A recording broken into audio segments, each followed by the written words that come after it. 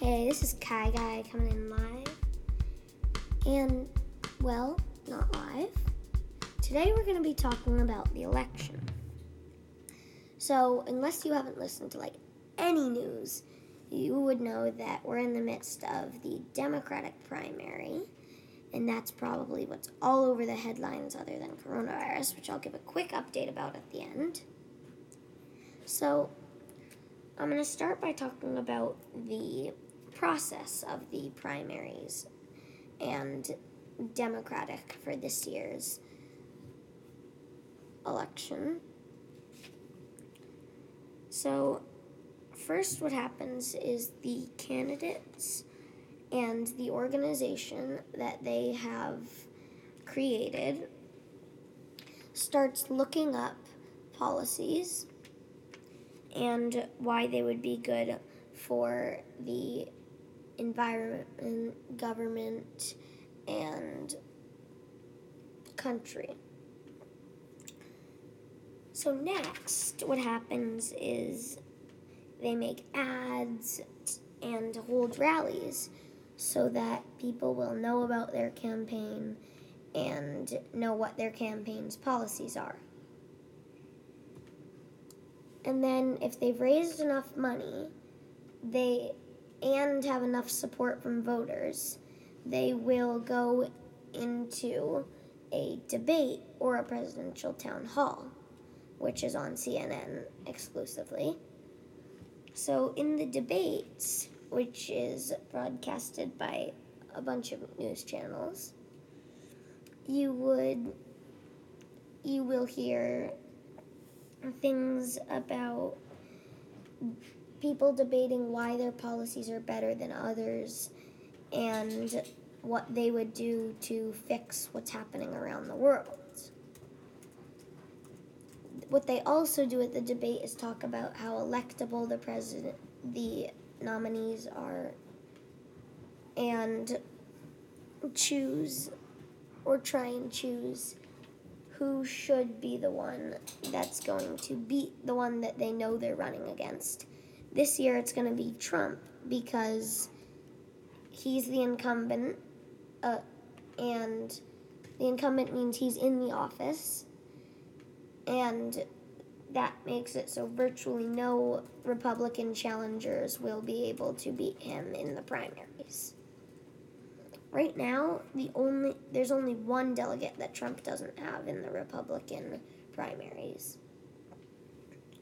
So, after a bunch of debates, the primaries start happening.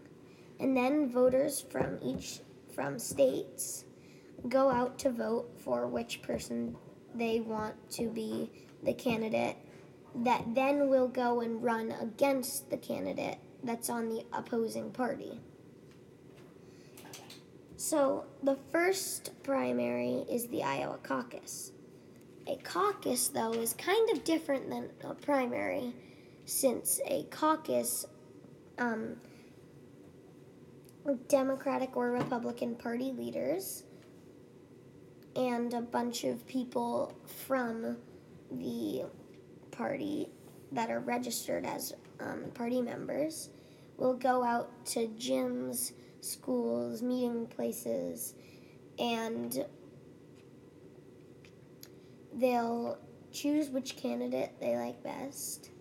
And if there's not 15% of the vote going to that candidate in that particular spot or that particular group, then the people that are supporting that candidate will have to change who they want to support.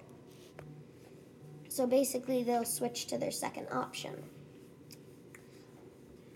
And then comes New Hampshire, which is the first regular primary. The New Hampshire primaries are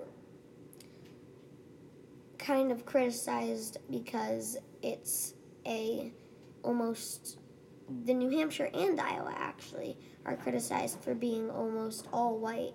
People say that they shouldn't go first because of that. And then comes Nevada caucuses, and then the South Carolina primaries. Nevada and South Carolina are both have large Hispanic and African American populations. So those are, people say, fine. And then this is a huge thing for those 4 states to be going first, because whoever those states think is the best will probably become the best, because of everyone's like, well, I don't want to support a candidate that's not going to be able to beat Trump, so they all support the candidate, basically the candidate that they like best out of probably the top 2 or 3 who won in those states, which makes it a huge struggle for the candidates that did not win in those states because of the people that were there.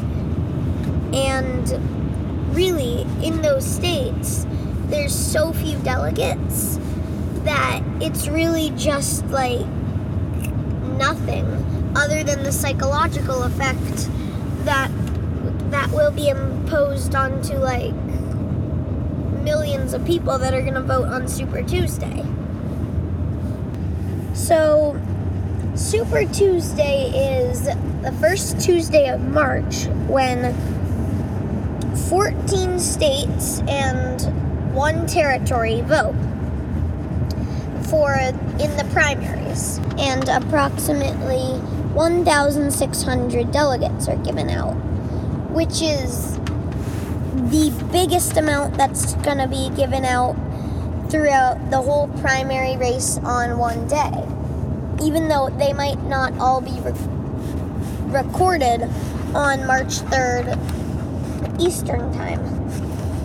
But after all the other states have voted, then it becomes a party convention where usually the nominee is known and they announce their vice president. Lots of people give speeches, and it's basically the start of their campaign against the opposing candidate.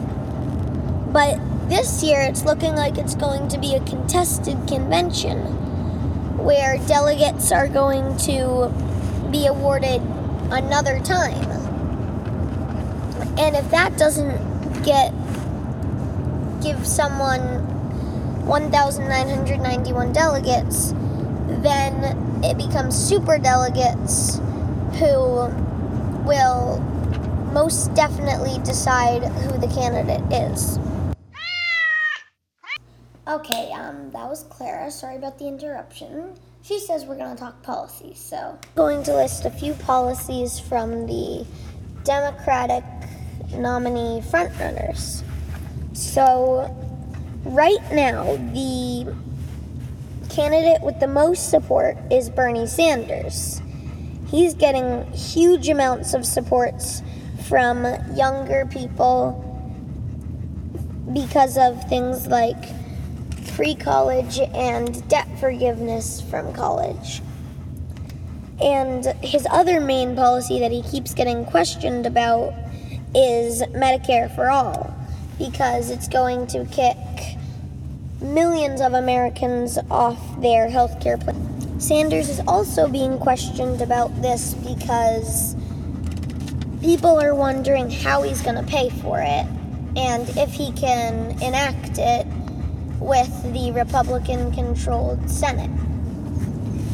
And also, a lot of people that aren't his supporters really don't like it that he labels himself a socialist.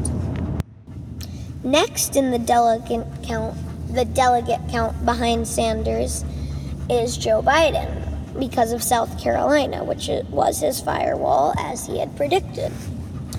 So, Joe Biden is very big on gun control, and he says that he will raise the minimum wage to $15 an hour. Also supports a few criminal justice reforms so that the criminal justice system will not disproportionately affect minorities. His policies on climate change are to end all new oil and gas drilling leases. Next on the delegate count is Elizabeth Warren. She supports Medicare for all.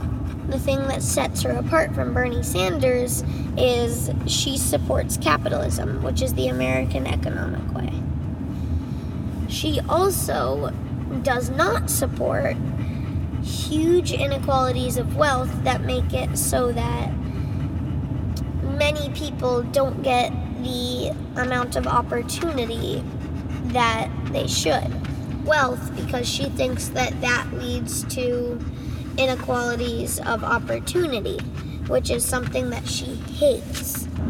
If you remember my last podcast, it was about coronavirus, which is now being talked about by all of the candidates on the debate stage. We were ahead of them. So, coronavirus is now a huge disease, not only in China, but now also in South Korea, Italy, and Iran. The U.S. has imposed a travel ban on Iran and travel advisories on Italy and South Korea. There has also been a first death from coronavirus inside the U.S. in Washington State. Coronavirus has impacted the economy tremendously, which is possibly why the candidates are now talking about it.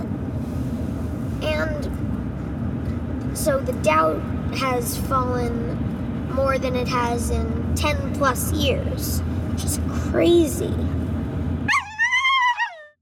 Okay, so Dougie clearly doesn't know what the Dow is. He's my dog. Maybe he forgot. So since he's a little upset, I'll explain it next time. So thanks for tuning in. See you next time on The Kai Guy Show.